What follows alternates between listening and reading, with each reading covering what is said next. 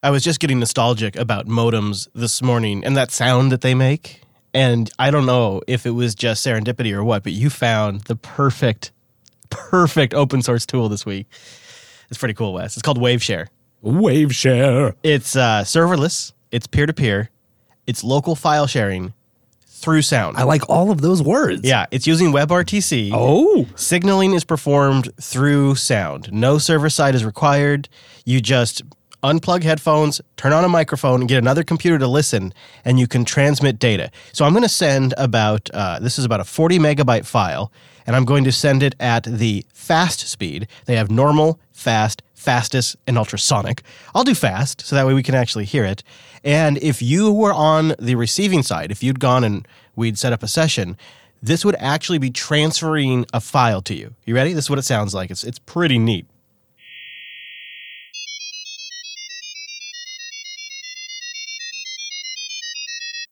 And that's it. Oh. It's transmitted. Isn't that cool? That's fascinating. I love that. And so you can find it. We'll have a link in the show notes. It's actually kind of hard to search for. Wave-share is what you would Google. But just go to linuxunplugged.com/248 and we'll have it there at the top of the links. It's so neat. It's like bringing the modem back.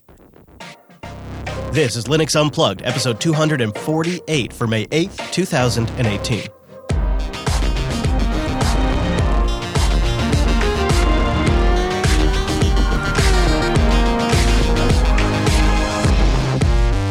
Oh, welcome to Linux Unplugged, your weekly Linux talk show that's watching all of the keynotes from Microsoft, Google, and Red Hat all at once and putting it all into something that's actually interesting. At least we hope.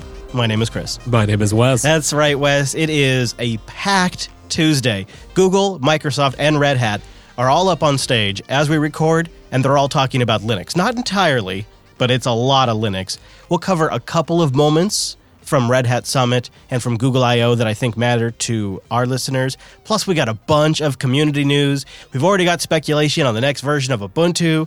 And I got really deep into Fedora this weekend. And I did some things. I want to hear about them. I made some changes. Oh, no. So I'm going to tell you all about them. Didn't. I did. I'm a maniac when it comes to that. I don't know. I am officially a Linux nomad. I just hop around a lot. But I think I have the perfect setup. This weekend, sitting from my Kubuntu workstation SSH into Fedora 28 cloud instances, I consolidated 3 servers down into one. I'll tell you why I did it and what really made it click for me and why I think I'm going all in on Fedora 28 on my servers for these jobs. Wow. I never thought. Okay.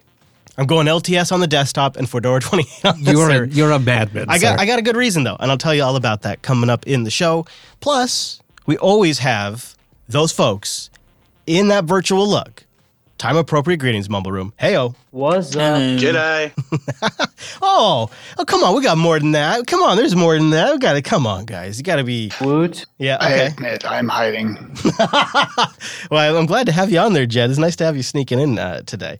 Because I know you got one of those, I think people call them day jobs, so it's really much appreciated. Welcome. Yeah, especially on a day like today. Most people are burned out. Good thing I'm working from home. Oh, good move. Good move. I'm glad you're able to make that work. Today, most people are burned out because of everything going on. But the big news item, like if you're going to pull one thing out of Google I/O, it's the story that we've been slowly building towards on Linux Action News and on this program, and that is Chrome OS getting full-fledged real Linux apps coming all together in one place. You got Android, Chrome apps, and now Linux desktop apps on Chrome OS. It's a big announcement. We've seen it coming, and it's released on the Pixelbook today. It'll be rolling out to other models later. Seems like a pretty big deal, and we know that underneath this, it's probably some sort of containerized Linux environment where... Yeah, it looks like you've got a sandbox and then a virtual machine inside. Yeah, and where it's like in the past, there's been other methods to get sort of Linux sideloaded on Chromebooks. This is something where you'll go into the settings, you'll check a box, and now you have it. Yeah, it seems like maybe Google leveraging some of the security things they've learned from the cloud here on their desktop platform. Ooh, this seems like it could make Chrome OS the largest desktop Linux operating system. Like it's always been Linux-based, but it didn't have Linux apps. Now it's got a multi-billion-dollar corporate sponsor. It's running a Linux stack.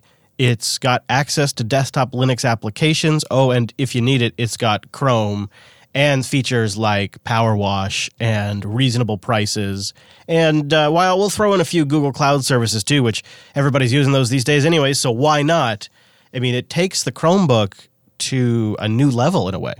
Suddenly a major bump in utility, at least for me. I mean, you can install Android Studio on it. Developers have been messing around with getting entire development stacks running inside the Chrome OS container for Linux. There is even people that have gotten Wine loaded for different Windows applications.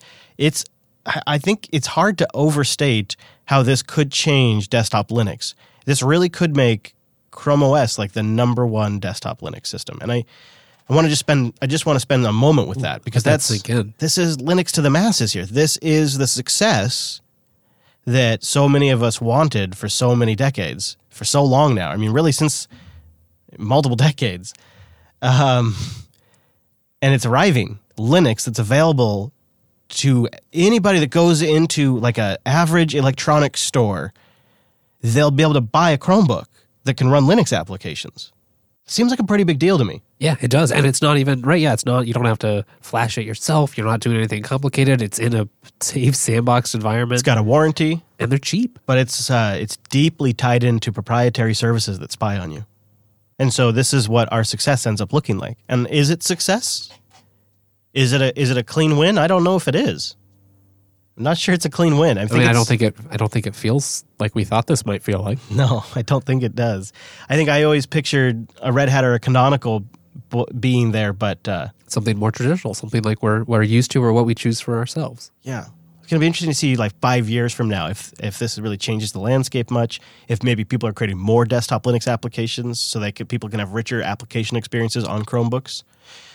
I certainly, if I had a fleet of salespeople or people that worked in a warehouse or on a manufacturing line that I needed to buy a fleet of machines to go with, this would be pretty tempting. There is some seriously robust centralized management capabilities with Chrome OS that make it very appealing to businesses and schools.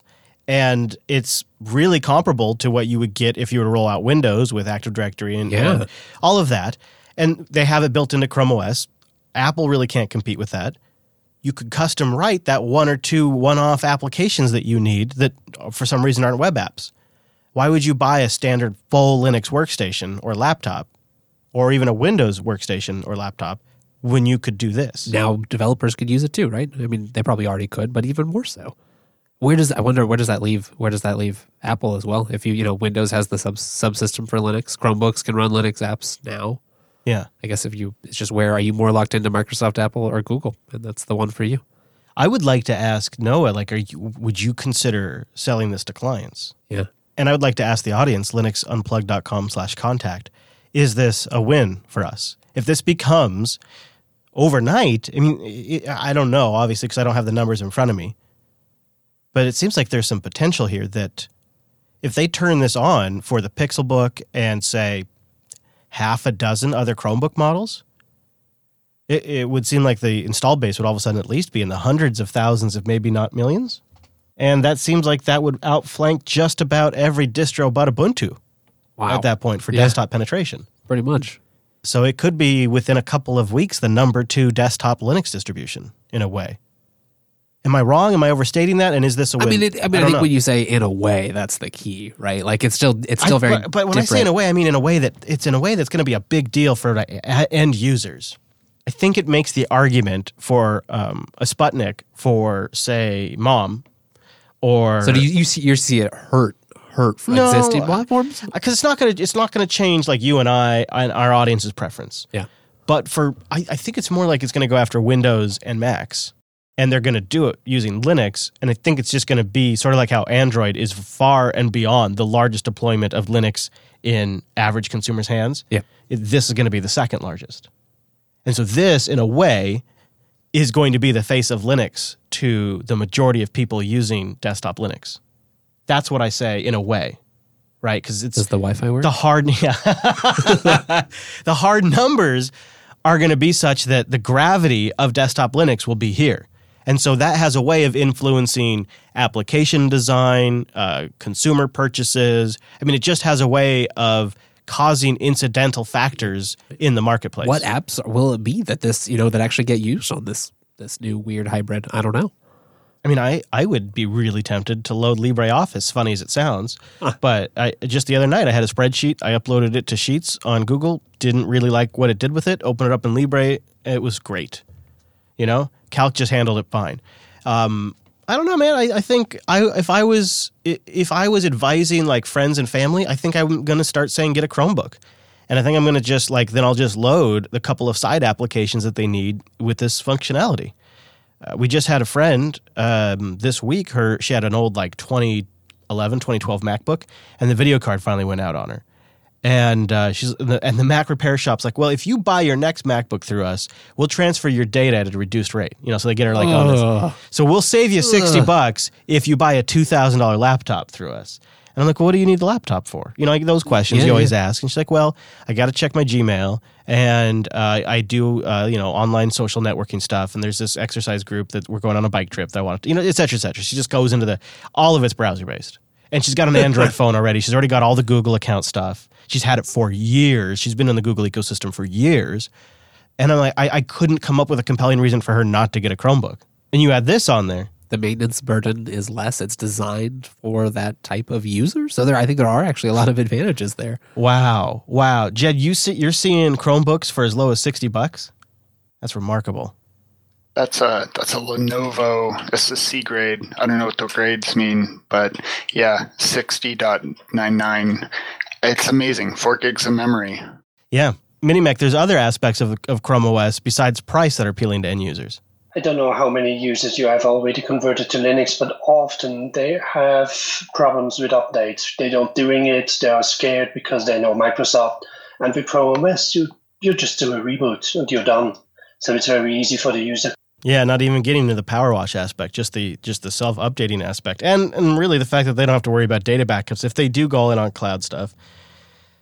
The thing is once you start putting local applications on these Chromebooks, you're going to start running into the hard memory limits and storage limits. So then the next shoe that has to drop here is maybe this is a 2019, 2020 thing, but they've got to start putting larger disk and more RAM in these things. Nicer Chromebooks. Yeah. I mean, the Pixelbook's pretty nice. Right. Yeah, but maybe slightly different, more options. Yeah. So JJ, what do you think? Not necessarily cheap Chromebooks for Linux apps. It might be limited to the more premium products. Seems like that could happen. Yeah, possibly. And also, I know that currently you can get the Play Store on Chrome OS, but only on a certain hardware type of devices. Only certain Chromebooks that have that have been approved to run the Play Store. So maybe it'll be the same. Maybe it'll be limited to the same exact Chromebooks. But if you happen to have one of those Chromebooks, like I said at the top of this thing, you're getting all the Android apps it's possible to run on that thing, plus all the Linux apps it's possible to run on that thing, and all the Chrome apps it's possible to run on that thing. That's actually kind of slick. That's a lot of choice. I don't know how good any of them are going to look or function on that device. I mean, could this be employed to replace the Chrome Web Store that I've been hearing for the last few years that Google wants to get rid of? Oh, I don't know about that. My suspicion is that it's really about hedging as they transition Android off of Linux. But that's for a future episode. Let's talk about... This is the story that neither Wes and I wanted to do this week, but we got to talk about it because I know you guys are going to be hearing about it. So Jonathan over at LWN has a subscriber-only post right now. It'll be out in a little bit, and it covers some drama around glibc. And it's about the removal of an old joke from the man page, from the C Library manual. And I'm amazed, but yet not surprised that it can spiral into such a shitstorm. Let me give you the background here. So think about this. You're coming across the manual and you see some old kind of off-color joke in there. And you read that and you go, there's no reason for this to be in here. Let's remove it. And you submit a patch to pull that out. And from there, it spirals into a confrontation with RMS because the author of the joke was RMS. And I'll read you the joke. It's not even funny. That's the worst part. So it literally says in the comments, put in by RMS, don't remove. It says, future change warnings, and this is about the abort function in libc. Proposed federal censorship regulations may prohibit us from giving you information about the possibility of calling this abort function. We would be required to say that this is not an acceptable way of terminating a program. That's the joke. It's an abortion joke. That if they make abortion illegal, then they can't talk about the abort function in glibc. And people come across this, the people who actually are responsible for developing the software. RMS is not actively involved in the development of glibc. And they come across this and they go, oh, let's pull this. Let's remove this. And the developers have this consensus-based, community-driven development model. And they come to a consensus, the people who are responsible for developing glibc. And if everybody agrees and there's consensus reached, then they take action. And they reach consensus. However, they didn't reach out to Stallman. Now, Stallman is not directly involved with glibc, but of course it is a GNU project. And that's where Stallman gets involved. He writes back after seeing it on the mailing list, my decision is to keep the joke. Just short and sweet. People respond back. He says, nope, I stand by my decision to keep the joke. They apologize to RMS for not involving him in the conversation, but they say, look, we're the maintainers. We've reached consensus. We would like to remove this joke. We're not going to put the joke back in. It's already been removed at this point. We're not putting the joke back in. That's when you might say Stallman got unimpressed with the situation and went for the authority play. He says, this is a direct quote, as the head of the GNU project, I am in charge of what we publish in the GNU manuals. I decided the criteria to decide by, too. He later adds, I exercise my authority over glibc very rarely, and when I have done so, I have talked with the official maintainers, so rarely that some of you thought that you were entirely autonomous. But that is not the case. On this particular question, I made my decision long ago, and it started where all of you could see it. What I love about RMS's statement here, besides the pure authority play that just says, I'm in charge of the manuals and I've made my decision, is like the sly, I have been pulling the strings behind the scenes the entire time, but you fools never knew it.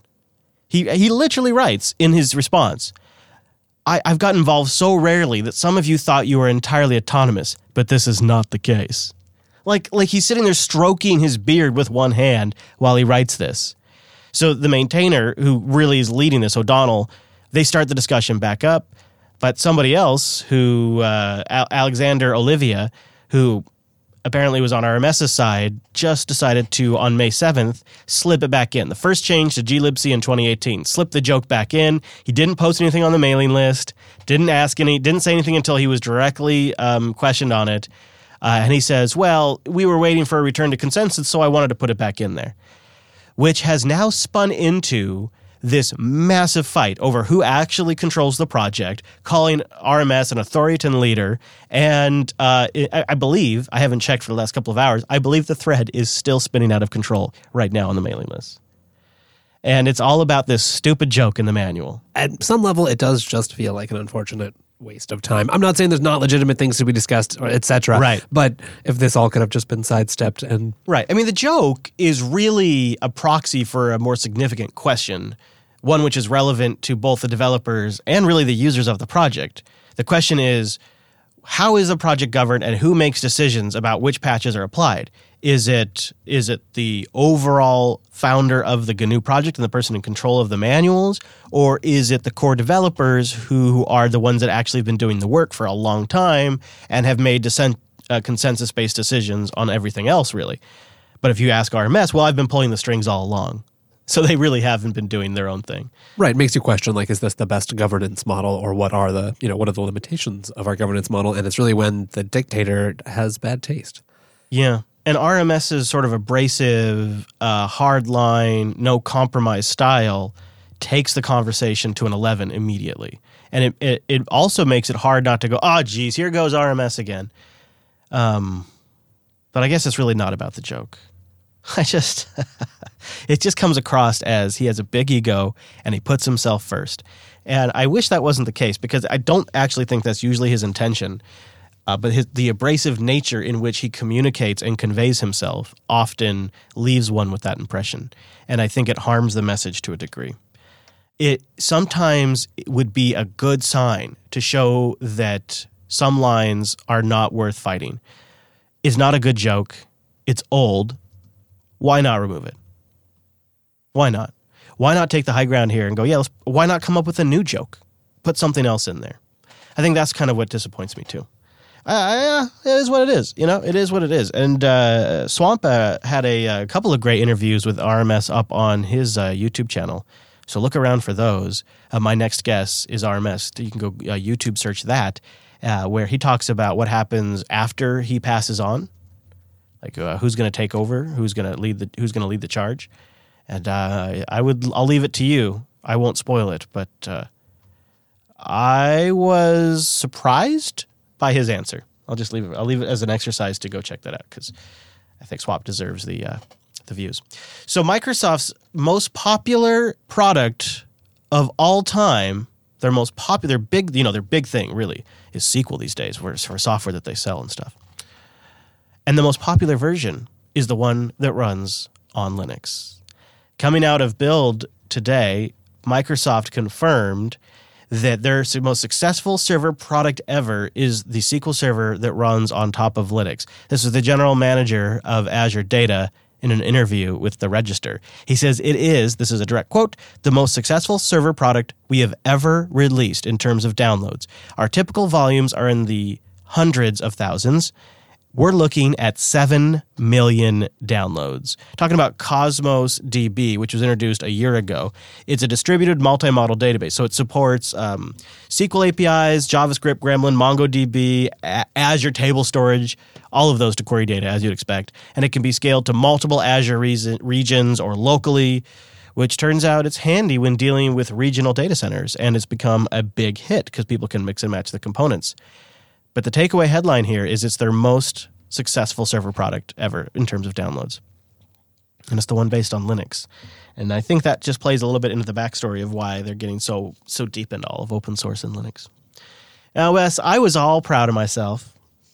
See, we're sprinkling in app picks through this whole episode. We really are. There's app picks sprinkled in all over the place. And we're going to start with our first one while we're talking about something Microsoft related. I was like, Wes, check this out. Check out what I found. And you're like, oh, no, you don't need this. So with a disclaimer, Wes is going to tell you how you could do this without this tool. But if you've ever been like in a situation where a year ago I needed to install Windows 10 and I hadn't done it since Windows 10 had come out, and I didn't know what the hell I was doing. I assumed you could just download the ISO and DD it to a flash drive or use Etcher, and you're off to the races. No big deal. Nope, doesn't work. The only way I could ever successfully write a Windows installer ISO that would actually boot into the Windows installer was from another Windows box. I could only do it from another Windows box, which totally defeated the purpose of what I was trying to do, which was install a Windows box to test something. And so I found this tool called Windows to USB. It's a bash script which writes Windows 7, 8, 8.1, and 10 DVD images to your USB flash drive or an external hard drive on Linux. And it's really great because it's really fully automatic. You don't have to prep the thumb drive. It supports BIOS, UEFI, FAT32, and NTFS. It works with certain custom Windows ISOs that are like corporate specials, like smaller ISOs. It'll use stock Windows bootloaders. It does not break EFI secure boot chain, and it's available as an app image. So you just download it, mark it as executable, so Chmod plus X, and then run it in your terminal, and you're good to go. And it'll start flashing a Windows ISO that you already have to a USB drive, which is awesome for the next time in a year when I have to test out Windows. But after I told Wes about this, he was like, oh, man, yeah, I already got this figured out. You actually had to do this the hard way, though. Yeah, that's true. Sometimes I like to do things the hard way. But it all starts with a little NTFS magic I didn't know if about. you do it on MBR, you can just, if you set it up right, you can just format it NTFS, set the bootable bit, and the NTFS partition headers have enough magic to get Boot Manager going, and then the rest is an unfortunate operating system. So they have that all just built into NTFS? Yeah. It's pretty slick, actually. Yeah, it makes it very easy to go from the ISO to having a fully functional thing. EFI also makes it easy because they're just booting with standard EFI, so GPT formatted, right? Set up all those standard EFI file systems, copy the rest from the ISO, and again, away you go. Okay, so you get it formatted, and then you just do like an rsync from the exactly. actual. All right, that's not too bad. That's not actually as bad as I thought it was because I didn't realize NTFS had the boot magic. So there's a format option. Now that you say that, I remember a bootable option when you format something as NTFS. And when you do that, that's when you get that stuff. That's cheating. That's cheap. I know it's just too slick. But we all have it now. EFI has saved us for better or worse. Yeah, cool. But not everyone wants to do that or remember how to do that or look up the documentation to do that. So if there's just a handy app image, when it's already unfortunate that you have to install Windows, you might as well make it easy. I just pictured like a younger Wes Payne, like a year or two ago, like rifling around the Windows file system and the ISOs, trying to figure out how the hell to get this thing to boot, being frustrated that he couldn't just DD the ISO image to the thumb drive. Like you had to do some Sherlock work. Many wasted hours attempting to administer Windows from Linux. That's right. Yeah. You know what RMS would say about that? I think that we should all make those businesses fail. Yeah, that's what he would probably say that about it. He takes a hard line on stuff. I take a hard line on my mobile service provider. They got to be great, and that's why I recommend Ting. Go to linux.ting.com, where the average Ting bill is just $23 per phone per month. It's $6 a month for the line, and then just what you use in minutes, messages, and megabytes. Whatever you use, that's what you pay. There's no contract. There's no early termination fee. They have nationwide coverage, CDMA and GSM. And as you would expect from any Jupiter Broadcasting sponsor, they got a great control panel, an excellent dashboard that gives you full control over your account, your minutes, your messages, and your megabytes. You can get instant snapshots of what you used, exactly what you can expect to pay at any given moment. They have an app on the Android or the iPhones that allows you to manage all of that. And speaking of devices, they got a bunch that you can buy directly from Ting or a whole bunch that they support. Ting offers CDMA and GSM networks, which means they support a lot of devices. And they have incredible customer service. When I signed up for Ting, I didn't realize I could activate my phone through their website because that seemed impossible back then. But now it seems obvious, really. I should have known better. Noob. But I called their customer service. Have you ever had to deal with Ting's customer service? They're pretty great. They are great. Actually, I have it myself, but not everyone. Some people I've recommended Ting to have, and I'm always like, okay, well, how did it go? Never surprised. It goes great every time. They're so friendly. I actually got a postcard once from one of the reps I talked to. Oh, yeah. See, there you go. That's the extra mile. I left an impression. What can I say?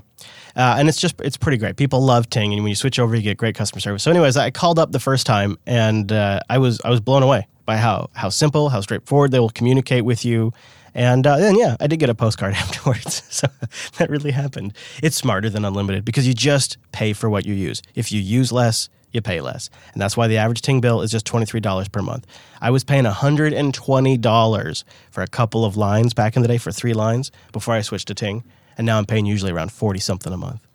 Linux.ting.com. That's linux.ting.com to support the show and get $25 off a device or $25 in service credit if you bring a device. Linux.ting.com. Now that 1804 is out, we've got to start talking about 1810. Obviously, that's what everybody does, right? And you can blame Mark Shuttleworth for this, actually, because he just posted Q, the Cosmic Cuttlefish. That's adorable. Super adorable. I'm in love already. I like that. He says it's time to start talking about 1810 because it's time to start laying the groundwork for the next LTS. Things got to keep happening. 2004. Oh, man. It's right around the corner. But in the meantime, we focus on 1810. And so he says he wants to take this early opportunity in the LTS cycle to talk about things that he's starting to care more about. And one particular feature he'd love to see people focus on is security. I like the way Mark phrases. Like, you guys are all going to work on whatever you're passionate about in Ubuntu. But if we had one thing I'd really love to see everybody could incorporate into whatever project they're working on, it's security.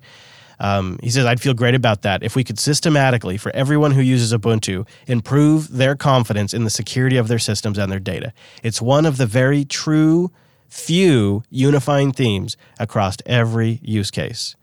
That is so true. It's something that the cloud people care about. It's something the desktop people care about. It's something that all of the different aspects of Ubuntu care about. I mean, we need it to keep being a serious operating system, right? Especially. Yeah. Especially when it's the core of so many services now. And then Mark, not putting the keyboard down for a moment, wrote on the Ubuntu mailing list for development that it's time to start considering the new installer, Ubiquiti Next Generation, or NG. He says, now let's start with a trip down memory lane. MDZ and I were shooting to the moon on a Saturday afternoon in my apartment in London when the idea for Ubiquiti formed. It seemed crazy, a live CD that would let people try out Ubuntu and then drive straight into the install. seemed like that was science fiction, but it quickly took shape on a piece of paper that I'd rather wish I'd kept. Now, 14 years later, we have new kinds of magic to draw on, and perhaps Ubiquity NG could take advantage of them. First, we have Curtain, which knows how to take a description of a machine and do the right thing, partitioning, installing, and cleaning up. In fact, Curtain is neat and efficient, and it's super fast. So we have the beginnings of what also could be an HTML5 installer. Third, we have Electron, which is an HTML5 app framework used by the world of world-class developers like Skype, Spotify, and a ton of great apps on Ubuntu. Fourth, we have Snaps, which are just amazingly tasty ways to get the latest bits in the hands of your community. So who is game to sketch this further? So we may be seeing a new installer in the works. Wow. Seems to be in the cards, in the air. What's the phrase there? Everybody's got new installer ideas. I'd say it's probably time. I'd say. Anybody in the Mumble Room have thoughts on Ubuntu replacing their installer, good or bad? As long as it can be customized to what the individual flavors need, then yeah, I'm all for it. Yeah, definitely something that keeps the flavors in mind. I mean, I guess if there's momentum, right? If people want to do it, if there's enough momentum and energy to see the process through. What do you think about it being based on Electron?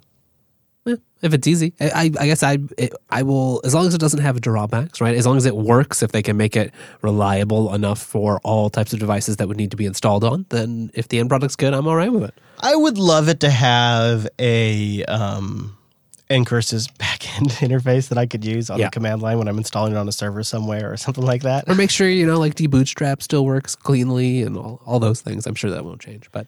All right, Wes, I'm going to install, so it's another app pick. I'm installing it right now on the show. I'm going to see if I can't break my computer live on the air. So this one's a snap that I saw going across the Twitters, and it's called Stress-NG, and it's a tool to load stress on a computer. So if you have, for some reason, the desire to punish the subsystems of a computer, like the CPU, cache, disk, memory, your socket connections, I/O, the scheduler, Stress-NG is a rewrite of an old stress tool that has many additional features, such as specifying different operations, your BOGO operations, and executions of metrics, stress verification on memory, compute operations that are more stressful, things like that.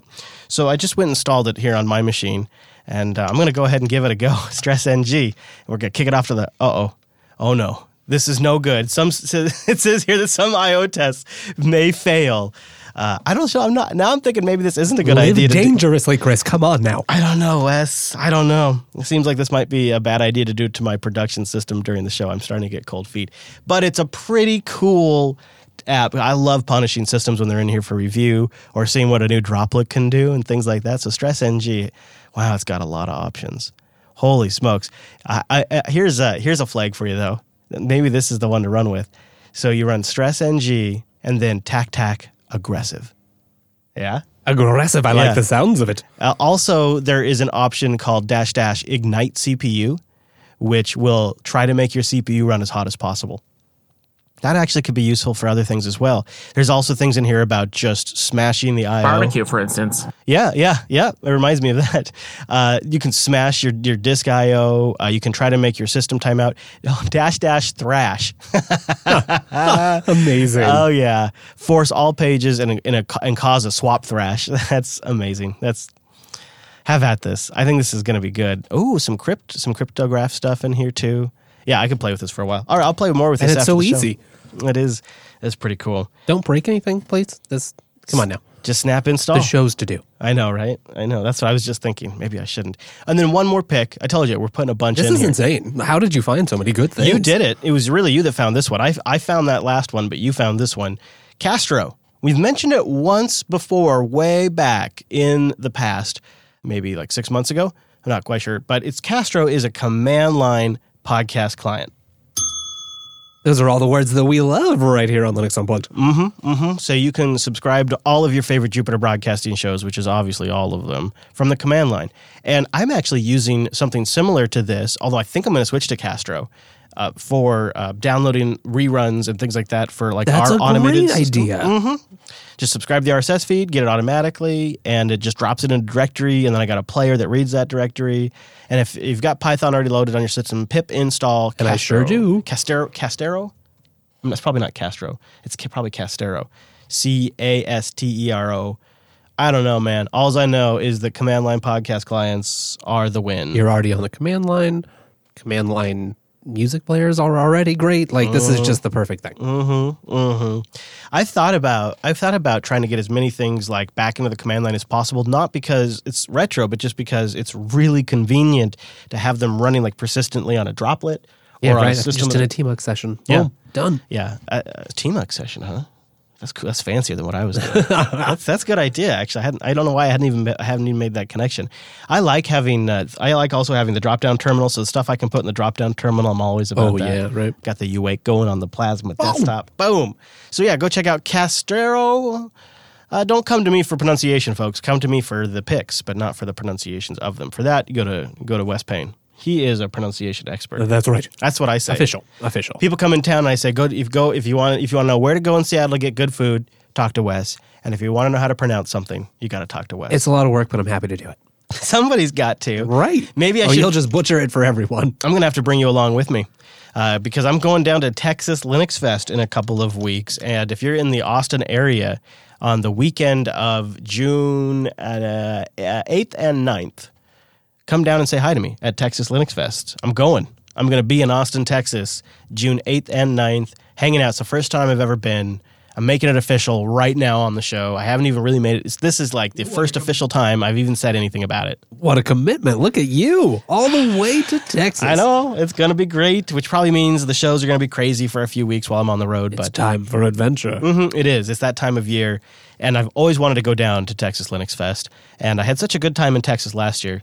I was just looking for a good reason to go down there. I'm also going to go down and see our buddies from Linux Academy and work with them on some of their production stuff. I have a suspicion that you're just going to get all that tasty barbecue. Am I right in this? The real motivator is to get Levi back down to Texas. 'Cause he Oh, loves his the sun. homeland. Yeah, Levi loves the sun. But yeah, once the dog gets to Texas, then barbecue, then hang out with Linux Academy, and then hang out with the audience at Texas Linux Fest. That's what is up. So if you're going to be in the Austin area June 8th or 9th, come have some barbecue with me. Maybe some brewskis. That sounds amazing. Come hang out with me and the Linux Fest guys. Give Noah a hard time for going to Self instead. Yeah. I assume he's going to Self instead because that's the really unfortunate thing is that it's at the same time Self is. So Self and Texas Linux Fest. That's a shame. I know. What's going on? You got Too much good Linux in the world. Wow. Google I/O and Red Hat Summit on the same day, and you got Self and Texas Linux Fest on the same day. Yeah, I'll go say hi to Alex Jones. That seems like a great idea, Token Run. That seems like a really great idea. I've never installed GNU/Linux. DigitalOcean, do.co/unplugged. Go there to sign up and get a $100 credit when you create a new account, and that'll last for 60 days when you go to do.co/unplugged. It's simplicity at scale. Spin up an entire Linux rig in seconds. They've already got Fedora 28 and Ubuntu 18.04 images good to go. They're updating their documentation so everything reflects the absolute latest releases, and with one click, you can deploy an entire application stack or just the base rig. And the real ninja combo with DigitalOcean is to take advantage of some of the built-in features of their excellent dashboard. For example, you can have DNS and SSH keys already set up to go when that machine turns on. So within seconds of launching a new DigitalOcean droplet, I'm SSHing in with my key, and my domain is already forwarding to DigitalOcean's name servers, and bam, DigitalOcean gets it assigned within seconds to my droplet. I'm up and running. I'm using the real domain. I'm using something I'm going to have in production, and as soon as I need to add more resources, it's easy to do so. I added another 250 gigs to a droplet that I've been consolidating to in seconds. It's wonderful. And they even cleverly name the device as DO block storage. And so when I'm looking at it in on the command line and I'm looking at all the names of my devices, it's really easy to see, oh, that's the 250 gigs I just attached. It just shows up right there, and they've even labeled it for me, and within seconds, I've added it to FS tab, and now it's mounted. And it's brilliant because that's how I prefer to work. DigitalOcean is my enterprise now. That's my data center with 12 locations all over the world, 40 gigabit connections coming to the hypervisors, SSDs for every single rig. Linux runs the virtualizer. KVM is the virtualizer. It's an ideal setup. And go check them out because they're always adding new features, new documentation, and new pricing, like flexible droplets that are mix and match for the resources depending on your application. They also have CPU optimized droplets if you've got some large compute workload, and rigs with tons and tons and tons and tons of RAM. Or you can just build something for $5 a month. I just got done setting up a Nextcloud box I'll tell you a little bit about. Ooh. It's really nice. It's really nice. It runs so great. and it's just nice to know that it's under my control. And I really thought I would sort of scale back on some of that stuff as time went on and these things got easier to just go get some hosted service. No. More than ever, I'm building my own solutions and I'm using DigitalOcean to host it because that part of it is so low friction that I can just get right to the work that I actually want to do. So get that $100 credit by going to do.co/unplugged. It'll last for 60 days once you apply it to a new account. That's do.co/unplugged. Now, let's talk about the change coming to Fedora Atomic Workstation. And this is going to lead us into some of the Red Hat Summit news that we have. And it's a rebranding, I suppose. They're going from Fedora Atomic Workstation to Team Silverblue. They're calling it a new initiative, and they think it's a better realignment for the long-term goal of Fedora Workstation, where they feel like Workstation is terrible branding to begin with, and they want to call it Team Silverblue. You can check out Joe Resington did an interview with Matt Miller from the Fedora project in his new show Late Night Linux Extra, where he goes into some detail about Team Silverblue rebranding. But that's sort of just a side note, because there also is a lot of other things coming out of Red Hat Summit that maybe are bigger breaking news. So Red Hat Summit is kicking off its 25th year, if you can believe it, and they're doing so with a big announcement with IBM, a big expansion between IBM and Red Hat's partnership, and they announced it today. They're very excited about that, and IBM is going all in with containers on Red Hat Enterprise Linux, and IBM is using Red Hat technology for their new AI and blockchain and Internet of Things solutions. One of those is probably going to make a lot of money, and so Red Hat is probably pretty excited to be at the core of it. But the story that I am the most interested to share with you guys out of Red Hat Summit, and this is the one that I think has some longer-term ramifications, and we've been wondering what was going to happen after the CoreOS acquisition. CoreOS technologies are being moved into Red Hat container native products. And it looks like they're kind of doing a merger. They write on CoreOS.com, with the acquisition of Container Linux, it'll be reborn as Red Hat CoreOS, a new entry into the Red Hat ecosystem. Red Hat CoreOS will be based on Fedora and Red Hat Enterprise Linux sources and is expected to ultimately supersede Atomic Host as Red Hat's immutable container-centric operating system. Wow. I'm slightly disappointed they didn't call it Fedora CoreOS. Yeah. Okay, that's fun. I don't know what it means. I don't know what it means for Atomic. I don't understand what it means for CoreOS either. It sounds like CoreOS and Atomic are going away, and we're getting Red Hat CoreOS. Is the base then Container Linux? Or is RPM OS tree staying around? What's happening? Red Hat CoreOS will provide the foundation for Red Hat's OpenShift container platform, Red Hat OpenShift Online, and Red Hat OpenShift Dedicated. Red Hat OpenShift Container Platform will also, of course, continue to support Red Hat Enterprise Linux for those that prefer its lifecycle and packaging as the foundations to their Kubernetes deployments. That's pretty thick, and it seems like a huge, huge development coming out of Red Hat Summit. And I don't know. Container Linux will continue to provide a fast, free-moving, and automated container host and is expected to provide the basis for new operating system projects from Red Hat. Seems like there is something big happening between CoreOS and Atomic. So I don't feel any less confused than I did when they bought them. Yeah. I'm just going to say. They've got a lot of different initiatives coming out from Red Hat. And that's kind of why I wanted to go down to the summit if it could have worked off. 25 years of summits. That's really, they're in San Francisco this year. Red Hat surpassed 150 million customers. That seems like a big number too. So big developments coming out of Red Hat this week. You got Red Hat also sharing like the success stories they have in AI. All of these events are talking about AI so much and machine learning. So I mean, I will say much. all of it is confusion aside. Like, it's great. There's a lot of really good technology here, and it's cool. It is exciting to see a lot of it continuing, and good things will come. Yeah.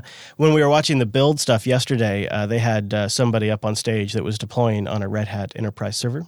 So that was, seeing that up on Microsoft stage. Yeah. And then, JJ, you just dropped a link in the chat room about Microsoft and Red Hat working together on a project. What is this about? They co-developed the first Red Hat OpenShift jointly managed service. Oh.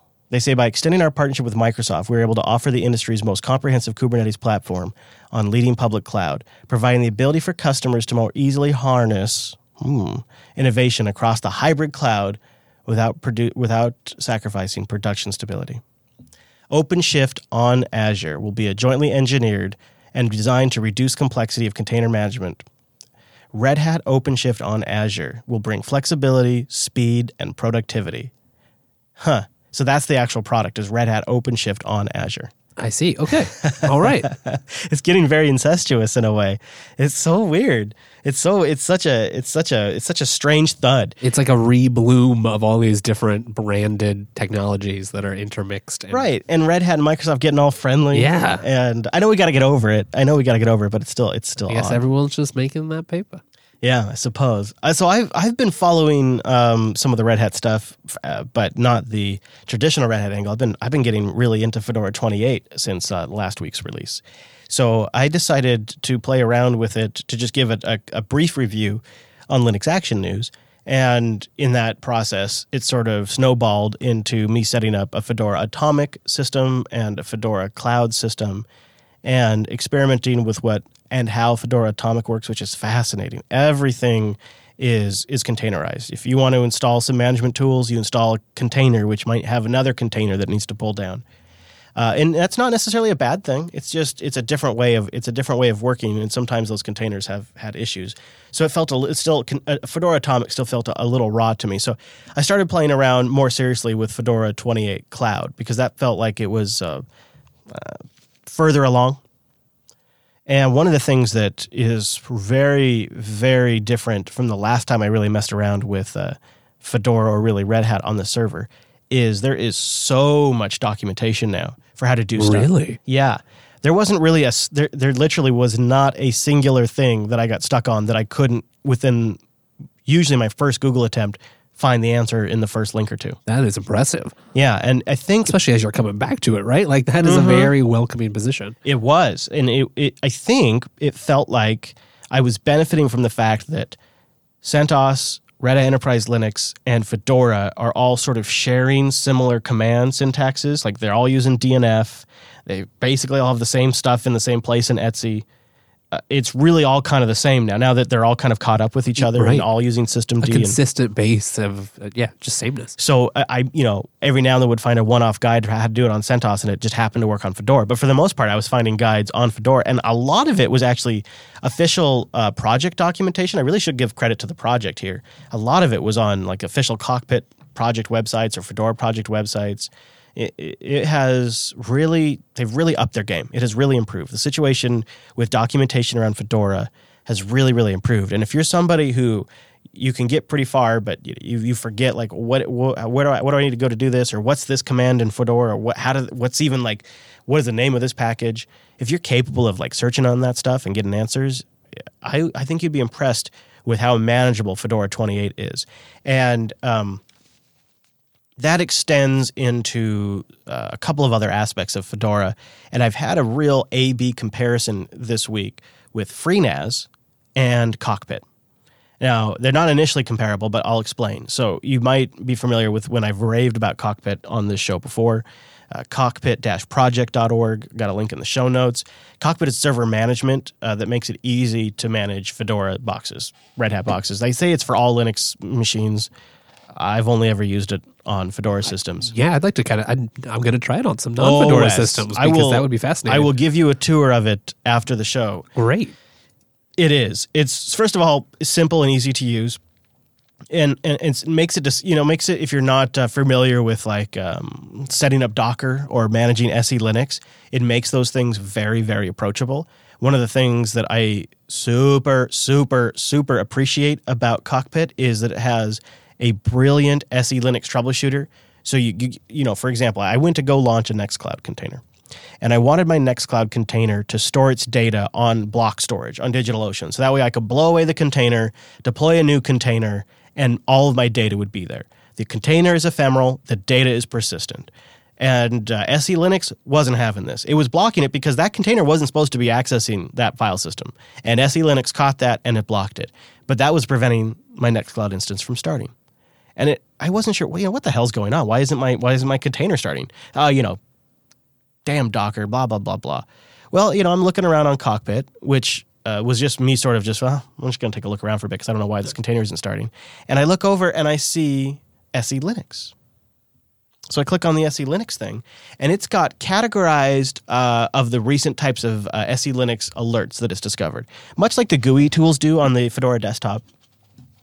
And it's got solutions on how to solve it with actual commands that I could run to flag that stuff as okay in SE Linux and mark it as okay in SE Linux. It gives me the actual commands to run to fix the problem.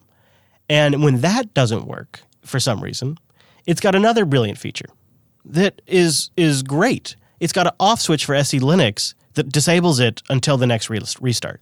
So you can be in the web interface, you can hit this button, you can have that process execute on its rsync job it needs on the file system, and you don't have to worry that you forget to ever turn SE Linux back on, because worst case scenario, you forget to flip that switch back on. The next time you reboot, it's back on. And you could disable it permanently, but I just think that was really, really nice. But the other thing that really made using Fedora as a server approachable to me, and this is where I make the comparison to FreeNAS. There's no interference with Cockpit when you're managing a Fedora system. There's no interference between you and what you do on the command line and what happens in Cockpit. If you start a service via Cockpit, it can be stopped via the terminal. If an error occurs in the terminal, you can see it in the Cockpit journal interface. If you make a tweak on the command line, like you add a user, it's represented in Cockpit. They don't step on each other like it does in FreeNAS. Like in FreeNAS, you can SSH into a FreeNAS box, and it's BSD, but it's not BSD like you know it. It's like a small stripped down BSD. You could say optimized, but yeah, you could different. Yeah, optimized. And the reality is, you could make config changes in there that will be persistent while the system is running, but they lose and they're overwritten as soon as the system restarts, or you change something in the GUI. They override each other constantly. And for me, it's got to be something where I can really lean heavily on the command line, and then if I want a GUI for remote administration or to look at resource utilization, I can use Cockpit. And using Cockpit, too, it makes it really, really easy to deploy Docker containers or start virtual machines. And it can search Docker Hub, and so you can put in Nextcloud. It can pull down the official Nextcloud Docker image and get it started for you. And before it starts, it'll ask you, well, how do you want to do the network forwarding? What parts of your file system do you want it to get to? What would you like me to do if this instance crashes? Would you like me to restart it? Would you like me to always restart it, or only restart it if you haven't stopped it previously? And you can go in there and set tunables like that as well. Like, don't use too much CPU, don't use too much memory. And then you hit the play button, it starts up the container. You decide you no longer want that, it's one click, you destroy the container, you pull down a new one, you reattach it to your data, and you got a fresh system again. And that's what I started playing with this weekend. And through this process, I ended up moving over a whole bunch of rigs that were running. One was an Arch system, maybe two actually, and Ubuntu 14.04. So I don't think there was there may be a 16.04 system in there that hasn't been moved yet. So it was a smattering of Arch, smattering of older Ubuntu systems that I needed to do something with, that had just been getting neglected. So while you were talking about this, I spun up a 1804 droplet, and now Cockpit's running. It's in the repository. Oh, yeah? You just apt install, and yeah, there we go. So one of that the was things easy. that I wonder about, and I'd be curious to see the UI, is the way it works with Cockpit on Fedora is that, like, parts of Cockpit are modular. So if you want to manage the disks, then you install that aspect of Cockpit. And if you want to manage Docker, then you install that aspect of Cockpit. So, like, there's individual components of Cockpit that you can load or not load. I wonder, is that true? Do you see multiple Cockpit packages on Ubuntu, or do you see? Let me look. Do a little search there. I'd be curious to know that, because shit, I'm gonna put that on my systems. Because the nice thing about Cockpit is you can manage multiple systems. Cockpit, Bridge, Docker, machines, network manager. Yeah, that's it. Yep. Oh shoot, that's great. Well, then everybody should do this. So one of the things that I decided to do was consolidate down to a single Fedora 28 instance. And you might be wondering, why Fedora? Why not CentOS or Red Hat Enterprise Linux, or maybe 1804 with Cockpit? Right. Why not that, right? So I want to address that, because that was, I think, the linchpin decision that I made, and it's based on a multi-year project that I've been testing behind the scenes to sort of sort out where I wanted to go in the future. And I don't have a lot of these, but every now and then I've got like these 3-year-long projects that I've been brewing behind the scenes, so that way I can come on the air and say, I've been skunk working this for a long time, and this is what I found. And so that's one of these situations. That's what we're going to talk about next. So let's mention Linux Academy. Go to linuxacademy.com/unplugged to sign up for a free 7-day trial of a Linux training platform. You sign up and you get access to everything. It's nice and easy like that. It's a full-featured training library with everything you need to learn about things that run Linux and Linux runs on. Everything you need to learn and get hands-on experience. Self-paced, in-depth video courses, hands-on scenario-based labs that spin up when you need them, SSH in, learning paths, which are a series of courses and content planned by instructors. And speaking of instructors, they have few full-time human beings, topic matter experts that are available to help. That's huge. Wow. That's huge. That really is a unique advantage. And they also have something that I think is brilliant for those of you who are busy, a course scheduler system. You can pick a course time, you set your time frame, your learning goals, and they'll help you stick to it. They also have practice exams and quizzes to help get you ready, certification training, which are courses created specifically to prepare you for exams to get the big certs. Of course, they've got mobile apps and study guides like lesson audio, personal notebooks, and other tools that help you study while on the go. They're always adding new features, too. They added 70-plus new courseware, challenges, and all other kinds of content to Linux Academy just last month. And they're rolling out new stuff all the time. And you can try it out 7 days for free when you go to linuxacademy.com/unplugged. linuxacademy.com/unplugged to support the show and sign up for a free 7-day trial. Big thank you, Linux Academy, for sponsoring the Unplugged program. Go try out those hands-on labs. Take advantage of that platform. So Fedora Cloud has been kicking around in the back, well, really on DigitalOcean droplets, but I was going to come up with some great story, but no, really just on DigitalOcean droplets. Fedora Cloud, I think since they announced it in Fedora 24, I don't remember when it came out, but it started as a Fedora 23, 22 system, kind of got refactored around Fedora 24. And since then, I've been running Emby and Nextcloud on and off on this system in production on and off for years now, since really around Fedora 22. Fedora 24 kind of did a big revamp. And now with Fedora 28, I can report that I have successfully been able to upgrade that box to every single release of Fedora. I have drugged that box from the 22 days all the way up now to 28. And in that time, nothing is broken. Not a single failure to update. Never has my Nextcloud instance gone down. Never has my Emby instance been broken. Wow. That's some uptime. And the reason why I wanted to do this is I said to myself, I cannot use Fedora in production if I have to roll the dice and worry that every 9 or 10 months or so, I'm going to break my system. And I thought, well, what I'll do is I'll put a couple of things that would be a pain in my butt if they go down, but aren't going to wreck my day. Right. Doesn't stop shows from going on air. It's not right, but you still need. Yes, exactly. And so that was sort of the sweet spot for this job. And I thought, it's enough where I'll use it, but not enough where I will swear off Fedora if it breaks. And when I did the update to 28 on that son of a bitch and it still didn't break, I sat back and went, well, what the hell am I so worried about? I've got snapshots, I've got backups, I'm putting all of this stuff in containers anyways, and all of the data is living on block storage. What do I care? And so that's when I started playing with Fedora Atomic and 28 Cloud. I did a fresh cloud install of Fedora 28 after I played around with Atomic, and I did just that. I detached the block storage from the old 22 that had been brought all the way up to 28, moved it over to the new 28 instance, installed Cockpit, loaded up Docker, set up a fresh Nextcloud instance, connected to the old Nextcloud data. Same thing with Emby. And now I think I'm actually going to go even further. And that when that worked, that's when I went, well, then why don't I just add more RAM and CPU to this system and just shut down these 3 other droplets? Yeah. And move them all over. If I put it all in containers, I have the data on block storage. I've got backups enabled. I mean, it was just like, this is really, really great. And I thought I would just mess around with 1 or 2 things. No, by the end of the night, I had everything moved over. And I've also ended up setting up Qown notes again, where it's syncing back to my Nextcloud instance, which is amazing. It's just been great. And that is slick. So I've moved over. My Quazzle backend is now living in a container.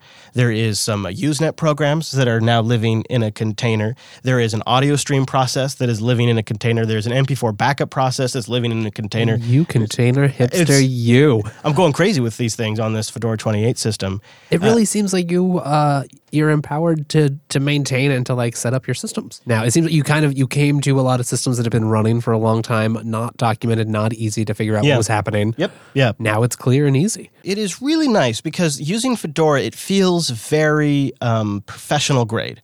Not that, and I'm not taking away anything from any other distribution, just, going into it, sometimes I have bad experiences and it's like, oh man, this is amateur hour. I tend not to share those sometimes, but, I get very critical. I'm like, this is ridiculous. I can't believe they shipped this. This is embarrassing. I think we had a conversation about that earlier today when it came to... Yes, we did. The other thing I was comparing it to recently. Anyways, Fedora Cloud is something a little different, though. It's images that are really not meant to be ever installed on bare metal. They're really designed to run in a virtualizer. They also make Docker and Vagrant images available, but you don't really just go get the image and DD the ISO to a thumb drive. It's really something that is deployable by your cloud provider. And it's a very bare minimal install, Fedora Cloud. It doesn't really have much of anything, but everything's just DNF install away. You have your basic tools. You can get Nano in seconds, so everything will be all right. Right. Everything that you need is there, or if not, it's right there. You bastard. And so it's really simple to just DNF the couple of things you might need to get off the ground. And because the web services and I set up also a MariaDB server, these are all in containers. So I'm not even using DNF. So the core Fedora 28 cloud install is super minimal. It's the base Fedora 28 cloud with a couple of modifications to the SSH config and a couple of additional packages for Cockpit and Docker. And the rest is all running in these containers, which are destroyable and have their data stored outside the Docker image. And that really was just perfect for me because I can manage every once a year upgrading this Fedora box. It's fine. And as long as my applications stay fresh, I'm happy there too. It was surprisingly pro. I think it might even be a sweet spot for you where it's not rolling, it's not Arch, right? You don't have to update it every week to stay safe, but it's also not a 4-year LTS where by the time you've come back to it, your needs have changed, you've forgotten what you did, or there's been a lot of different changes in like available software. 1 year might just be the nice cadence where you stay fresh. Yeah, also, it does a lot of small defaults that I just don't really care to fiddle with anymore. Like the SSH config is root login is turned off by default, and it only accepts key logins. SE Linux policy is not intensely too stringent, but it exists. Yeah. It's a reasonable default that I probably wouldn't have set up myself. The base package selection is just right. Which I wouldn't have had the expertise to respin a Fedora. I could have done an Arch or Ubuntu spin, but not a Fedora one. And the thing that put it over the top was the combination of the super clear, easy to find documentation and the totally solid implementation of Cockpit. That really put it over the top for me. I hope you're not allergic to bees, Wes. You're not allergic to bees, are you? No, I am not. Hey, we got a visitor in the studio. Yeah, we do. Hey, buddy. We got a really big wasp in the studio right now. I don't know what we're going to do about that. We'll just keep going on. Hopefully Noah's ready. Yeah, right. He is allergic to him. Anyways, I wanted to share that with you, and I also wanted to share, if you are considering trying out some Nextcloud, which if you have Q own nodes and you do that Nextcloud backend, it is some sweet Evernote killing magic. Check out Floccus, Floccus, which syncs your Firefox bookmarks to Nextcloud bookmarks. And what's really kind of nice about it is you can sync just one folder of your Firefox bookmarks if you want. Ooh, that's nice. Which is actually exactly what I do. I have like a current week's bookmarks that are just for things for this week. And that's what I'd love to sync to Nextcloud. So that's what I'm doing. You do have to have Firefox 57, and you can't be using, I think, the built-in Firefox sync. So that is the downside to it. But it was kind of cool, and I'll have a link to it in the show notes. It's Floccus. All in all, I guess what I wanted to convey is if you've been skeptical about using Fedora in production, I'd say give it a go for a while. Do like I did. Do a little test. Do a skunkworks. See if it works for you. Obviously, there's so many great choices that I'm not trying to switch anybody, but I was really impressed. And I did think it was kind of funny to be sitting there like loving Kubuntu on my workstations, and I'm loving Fedora on my servers. Yeah, I had a Fedora server. I think it started at 17 and went to maybe 21. Then it ended up switching things up. But yeah, it was really stable. Yeah, I remember when I was really stuck, like in a position, I felt stuck at least, of trying to support Red Hat Enterprise systems. Oh yeah, really before they even incorporated Yum, but around that time, I really grew to sort of dislike managing Red Hat systems, and I thought apt and Debian and then later Ubuntu were so much simpler, saner defaults, easier to update, easier to maintain, that I went into it with, I think that's why it took me years of really trying this out before I would accept that it was possible to do it, because I kind of had a bad taste from my sysadmin days. Just sitting there having to do you feel that way with the systems you manage in your day job? Do you feel like the Red Hat systems are more of a pain in the arse to manage than especially if you don't have like a enterprise subscription where you get the nice fancy centralized management? It's just, I think it's gotten a lot better. Yeah. I think these days it is quite reasonable. I like the security story a lot on Red Hat style systems. Yeah, it's I kind felt of a that too. wash. I felt that way too. I felt like, oh, okay, yeah. Especially now, right? Especially if you're running containers or any of the other solutions, application availability. Like I don't necessarily have to install it with DNF if I can get apt if it's crucial. Apt or DNF doesn't really matter if you're doing it all through containers. And then most of it's still there, right? Like 90% is in the repository. It's just those last 10 mile, and that's that 10%. And that's well covered. I think what you just nailed it is having all this stuff moved into containers is really kind of making the underlying OS a lot less relevant to me. And so then it's like, well, who's getting that little implementation right? That minimal shim that I need? Who's getting that right? And that's a competitive space for distributions to try to figure that out right now. I think it's very competitive. Yeah, right. Especially it's the container OS, or it's some tiny VM OS that lives in a droplet or EC2 instance. You want it to be tuned well and just work. So this minimal layer is something that I think is going to be like the big area of growth for distributions. Google, I don't really think as part of I/O, but they just announced their own kind of container runtime. I think you saw this. We were chatting a little bit about it in Slack the other night. The gvisor, remember this? Yeah, gvisor. Gvisor is sort of along these same lines. It's an open source sandbox container runtime. And again, it's about kind of making the underlying Linux OS irrelevant. I think that's worth thinking about for a minute. Like, what does that really mean if all of a sudden the distribution you're using doesn't really matter anymore? And maybe the fact that it doesn't even need to be Linux anymore. So this is from Google's what do they call this? Googleblog.com, I guess. And they're open sourcing gvisor, a new kind of sandbox that helps provide secure isolation for containers while being more lightweight than a virtual machine. gvisor integrates with Docker and Kubernetes, making it simple to run sandbox containers in production. But it's not a container. Applications that run in traditional Linux containers access system resources in the same way that a regular application does.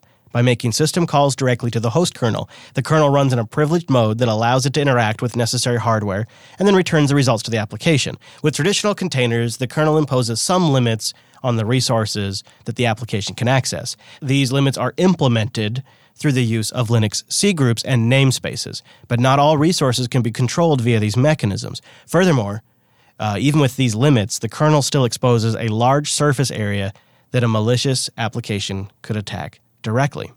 Of course, VMs are too much overhead, too much bulk to emulate the entire hardware stack, so enter gvisor, a lightweight container slimmer than a VM that maintains similar levels of isolation as a VM. The core of gvisor is a kernel that runs as a normal unprivileged process and is capable of supporting most Linux system calls. I liked one way they described it. Think about it as implementing Linux by way of Linux. So it's just a regular user space process that is then acting as a kernel and implementing a subset of all of the kernel APIs. So they've put a kernel in my kernel? So why? I guess for isolation purposes. I guess they just answered that. But their kernel inside this gvisor environment is written in Go, which they say was chosen for its memory and type safety. And just like within a VM, the application running within gvisor Sandbox gets its own kernel and its own set of virtualized devices, distinct from the host and other sandboxes. Yeah, it's like a very minimalized set of what a VM might do, but without all the hardware aspects, and it provides the kernel. So from the application side, you're still just doing software. You're not worrying about running your own kernel. It provides the kernel, but it implements a very minimal set because that's been one of the biggest flaws with containers, right? Is that even though they are contained in many ways, a lot of vulnerability showed up because there's a huge amount of syscalls that we have to defend against. If you can instead implement safe, minimal set, that's the aim here, then you have a lot less surface area. Yeah. And it also sort of prevents you from writing directly to that dirty Linux. Now you can target the gvisor environment, and they could make gvisor available for Fuchsia in the future. They could They could make gvisor run on FreeBSD if they wanted. gvisor can be thought of as an extremely para-virtualized operating system with flexible resource footprint and lower fixed costs than a full VM. Comes at a higher price per system call overhead and some application compatibility, though. So those are the downsides. See, this idea of running your applications in containers is the future. Like, there is, when we talk about, like, is that in the distro's repo? I love the AUR. Drop in the bucket compared to what's on Docker Hub. Drop in the bucket. Everything's on Docker Hub. And so here's how it works now.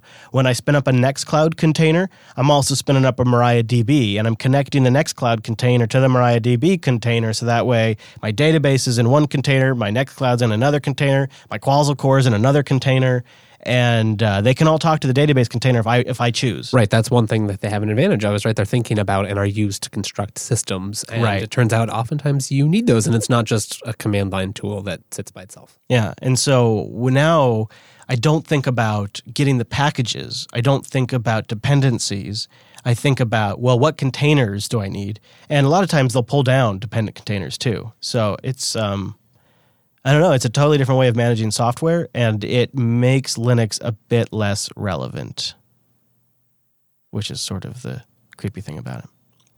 You know what I mean? Like, it really does. Linux is kind of just an implementation detail. Yeah, because you can put Docker on Mac OS. You could put gvisor potentially on Mac OS. I don't know how much of Linux kernel is dependent on, but it seems like that might be possible, especially if at the application layer they're isolating that stuff out. So in the future, they could. Yeah, how much does this become a platform? Yeah, I don't know. It seems like it is a platform in itself. It is a busy week for the enterprise with Microsoft and Red Hat and Google announcing a bunch of this services stuff. And Linux is playing a surprisingly large role in all of it. It seems like a weird time though, because there's a lot of these efforts that are open source that fit a lot with our fundamentals, but feel somewhat separate. Like it's its own special subset of open source that's like enterprise open source, and two giant teams somewhere use it. Yeah, it also feels like we have several things going in slightly different directions in this regard. You know, you got what Red Hat's doing with Core OS, you got gvisor out there, you got what Microsoft's doing with Hyper-V and special Hyper-V environments. And you still got Rocket out there doing its thing. Mm-hmm. And of course, have you heard the word about zones, Chris? Zones are the word. Zones and jails. Have you heard the good news about jails? Right? FreeBSD did it first, Wes. Never forget. All right. Well, one more tease there for Texas Linux Fest. If you're going to be in the Austin area towards the end of June, towards the beginning of June 9th and 10th or whatever it is, come say hi. Come say hi, eat copious amounts of barbecue, hang out with me, come say hi to the folks at Linux Academy. He'll be the guy covered in barbecue sauce. Just look for that. All the time. Like and if I'm not actively eating barbecue, so you can't tell if it's me, look at my shirt. If there's barbecue sauce on my shirt, 90% chance it's me. Plus the little barbecue covered dog too. Oh, that would be adorable. Mr. Wes, why don't they go get more of you? Where can they find a little more Wes online? Maybe you should check out TechSnap.systems. I hear it's a weekly podcast that covers systems, network, and administration topics. Yeah, it absolutely does. Check that out, TechSnap.systems. I'll give a plug ski for Tech Talk Today. We've been staying on top of all of the news this week at TechTalk.today. Ange and I busting through the headlines. We've got one more coming up later this week if you want to check that out. And then why not join us live on Tuesdays? Hang out here with the virtual lug. Do it. And then you stick around. You get the Ask Noah program. Extra special bonus. And call him up, ask him what's going on, see what he's up to, see how he's feeling. See if he watched Unplugged. Just ask him that. Yeah. See what he says. Just talk to him. Just ask him how he's feeling. Yeah, he needs And that. you get a whole Linux experience when you come here on Tuesdays. Go to jblive.tv for that and jupiterbroadcasting.com/calendar for those lifetimes. Our website's linuxunplugged.com, linuxunplugged.com/248 for links to everything we talked about, and linuxunplugged.com/subscribe for all the ways to get new episodes. Thanks for being here. See you right back here next Tuesday.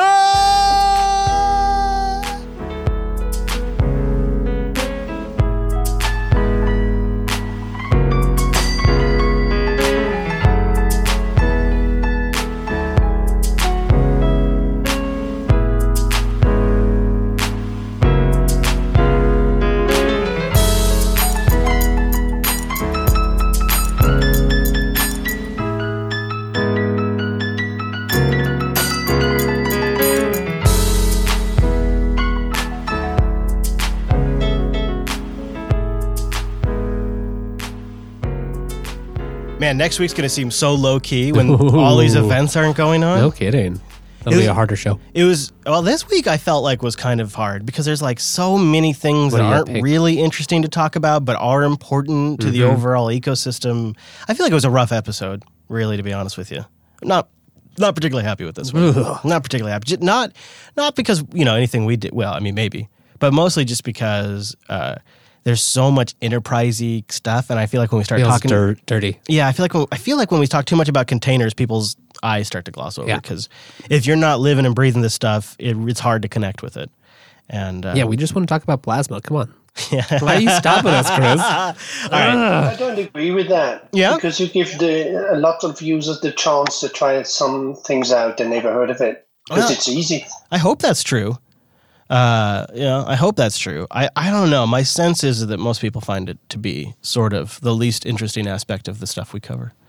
But it is. But it has so much momentum in that one space. And it is so relevant to the marketplace. Like when you go to any trade event or you talk to anybody in the industry, it's the only thing they're really thinking about. It's all they're talking about. It really has taken over the world.